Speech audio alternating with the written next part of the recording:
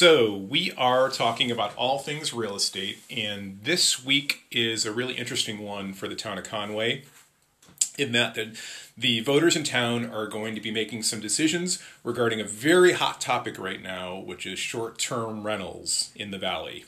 And short-term rentals have been around for a long time, but with the advent of Airbnb and VRBO and all the online sites, it's made it much easier for owners to become short-term rental owners. And as a result, there are a lot of people out there that feel that it makes it too easy to rent their properties, and in which case it makes it too easy for them not to keep an eye on those properties that they're renting. So the voters are ready to vote on a number of warrant articles, and a number of them are to make short-term rentals legal, and then to allow the town selectmen to regulate and license, regulate, and then enforce those regulations. And then a no vote for that is quite possibly going to lead to the town handing out 600 cease and desist orders for those people who are currently renting their property short term. So it'll be very interesting to see how the vote goes, and I've kind of gone through my position on it, but I am really interested in hearing some other perspectives. So today we have Joe Lentini with us, and Joe is an old friend of mine. We go way back from our kids' school days, and Joe is somebody who's also the chairperson of the Conway School Board, and really involved in our community, and has been here for many years. And Joe's got someone I respect his opinion on the subjects. He's someone who I feel is pretty moderate and doesn't take an extreme position, which I think is great. And so I really value his opinion. So Joe was nice enough to come here today and give me his thoughts on the upcoming warrant articles. So Joe, I guess I'll throw it right at you, which is we've got these warrant articles coming up, and it's an interesting time for the town, and we're about to have kind of an interesting vote. And I'm just curious to hear kind of what your perspective is on it. Well, in many things I've seen in this town, I think the town has sort of gone forward without sort of looking at the long-term effects of things. Personally, I am going to vote against these articles, though I do support the concept of short-term rentals. I've used them myself. I'm not against them, but there was nothing in any of this that we're going before the voters next week to limit the number. If I saw a reasonable limit that was arrived at by community consensus, I could support this. But because this opens it up for the entire town, I simply couldn't support it. I live in a small community, a house I bought from my in-laws who've been there for a very long time. And all of a sudden, I see when people age out or move away, it gets snapped up, and now I have new neighbors every weekend. And I don't have a huge problem with that if it's within reason, but if it's everybody around me, then I don't have a neighborhood anymore. On Easter, one of my neighbors did a stone soup where they cooked out in front of everybody else. And everybody brought things, and we got to talk with our neighbors. I want to preserve that. So I would like to vote this down and then sit down and be serious about crafting something that looks at the long term. Because they're going to exist. They're going to be here. We simply have to find a way of regulating, as a lot of this legislation does, but also controlling growth. And that's a really interesting perspective. And I think I've spoken to a lot of people over the last couple of weeks, kind of heading towards this vote, and a lot of people share that same sentiment. And what's kind of unusual about this vote is that you've got a number of opposing forces coming at it. So you've got the people who are out there that say, property owners' rights, you can't tell me what to do. These are already legal uses. You can't take away my rights. I'm going to continue what I'm doing. You don't have the right to regulate me. Those people are going to vote no, kind of against their own interests. And then you've got people. Then you've got the people who are banned at all costs. We don't want a single short-term rental in our neighborhoods. Period.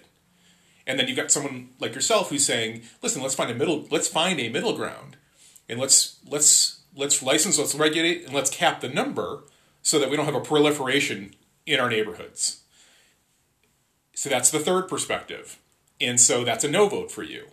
the question to you is, what happens if the no vote on Tuesday then gives the ban all rentals group, which I happen to think is a minority of people who are banned at all costs, then they go back to the town and say, all right, those 600 cease and desist orders that you have right now, we want those to go out today. How do we manage that? Because then we're just heading towards lawsuit territory. The 600 owners aren't just going to sit idly and let that happen. The town has the ability to have a special town meeting and start to deal with this. The town has to sit down and come up with a long-term strategic plan for the valley, and this is part of that. We all know that. We live up here. We love to go mountain biking, but we don't have places to park. You know, I have a child who can't afford rent around here or afford to buy a house around here. That's another issue. How do we deal with lower cost housing? These are all interconnected. And yet, you know, I hate to go back to the Diana's Bath bit again, but we put all these signs up to invite people up here, and then there's a small parking lot, and if they don't use that, they get hit with a $100 fine. It's just ridiculous. Come up with a plan, look at what you want for growth, have the community involved, all aspects of the community, all the stakeholders, make some decisions and move forward in a way that invites people up here, makes it comfortable to be here, and yet also retains some of what we've had here for a long time and why a lot of us came here. It's really challenging because you've got a Chamber of Commerce who's promoting our valley as the number one place to be in the country, the number one resort area in the country, and we've achieved that status. So once you do that, people aren't just going to say, that sounds like a neat place, I'm never going to go there. It's basically saying, come on world, we'd love to have you here. And that is the moment that we're in right now with our valley. And I can certainly see how there are a lot of people who are, including myself, who are going, wait a second, we can only handle so much. And we're starting to get a little bit overloaded here. How do we come together and manage this?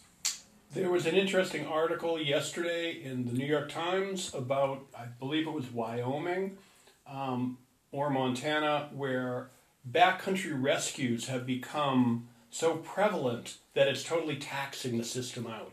As I was involved in a community meeting here when we were talking about all the people coming up here, which is great. I love the fact that people are appreciating the outdoors. But you need to know what you're doing to some degree. And I know that we, the Mountain Rescue Service, and all of the other rescue groups, the Fish and Game, it's just going endlessly. People don't know what they're doing, a lot of them, and are getting hurt. No big deal, but a broken ankle 3 miles from a trailhead takes a lot of people to get that person out. We need to look at that. It's all interconnected. It's very true. Let me ask you this. What do you think, how much of a role do you, and you may not have thought about this, I certainly have, how much of a role do you think COVID has played in the last 12 months, kind of leading up to the underlying anger we have in the valley? You've got this situation where New Hampshire is the only state that opens back up. Yep. And they say, come on, tourists, we'd love to have you. However, they get here, restaurants are open at very limited capacity, bars are closed, a lot of local attractions aren't open.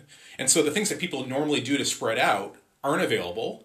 You've got now people coming to the valley who wouldn't normally come to the valley. They're just here because nothing else is open and they want to get out of their house. So they all flood the valley for the last 12 months. They leave trash at the rivers. They trash the trails. They stay in their short-term rentals all day and party because they have nothing else to do. And that creates a real underlying anger on the part of locals that's saying, what is happening here? You're destroying our valley. Do you think that's played a role in the climate we have right now? Well, of course it has. But that affects me too when I want to go someplace and it's really, really busy. And when people's behavior is such, we talked about in this meeting I was in, which involved about 50 people looking at the future of the area. People talked about hiking on trails and having literally somebody defecating on the trail while they were walking on it. People just don't know. Wait, that's not right? In my world, that's not acceptable behavior. But then on the flip side, I have to say, I have 2 kids. They're a little older now. And just like you, if I lived in one of the cities that was really hit hard by COVID, and I had kids, I'd want to get them out. I would do that. Sure. The problem is, when they get here, what are they going to do? They can't do a lot of the things because they're closed, so they're going to go out into the woods. There should be something, if the Chamber of Commerce wants to invite everybody up here, have some educational seminars where people can learn just a little bit. Like if you're hiking on, doing a 2 or 3 mile hike, maybe you shouldn't be wearing sneakers. Maybe you should have a boot that has a little ankle support. Maybe you should bring some food and water. Really basic things. The, fish and game, 10 basic items you're supposed to have in your pack. So with that with the idea of educating in mind and being a little bit more forward thinking, you mentioned last time we got together, you mentioned, our town fathers, our town leadership really has some thinking to do about which direction we should be going in. What is it, do you think, that could happen today for our town leaders to really take a larger snapshot of what's going on in the valley and be a little bit more forward thinking? They have to have some community meetings where they reach out specifically to different parts, different stakeholders, and ask them, what do you want? What do you see the valley becoming? That's what it really takes. I mean, go back 6 years ago at the school board, we did a strategic plan where we did that. We spent over a year talking to the different stakeholders and developed a plan where everything is governed through. That's what this town needs to do. From the person who just moved here to the family who's been here for 6 generations. What do you see? What do you want? And how do we bring that all together into a workable plan that you guide all future growth through? So do you think that's pie in the sky thinking? Or do you think that an optimistic thinking? Or do you think it's something that's reality based? It's either that or anarchy, which is what we have now. I mean, is it not anarchy? It just is like, we'll throw this Band-Aid on, and that will work. That'll work for, it's like trying to cover a really, like a bleeding artery with a Band-Aid. It's not going to happen. Sure. So the town has to come up with what does it see itself as. And some towns have done this. You look at some of the towns that are leading the way. Learn from other areas and come up with, what do people want? Why do you live here?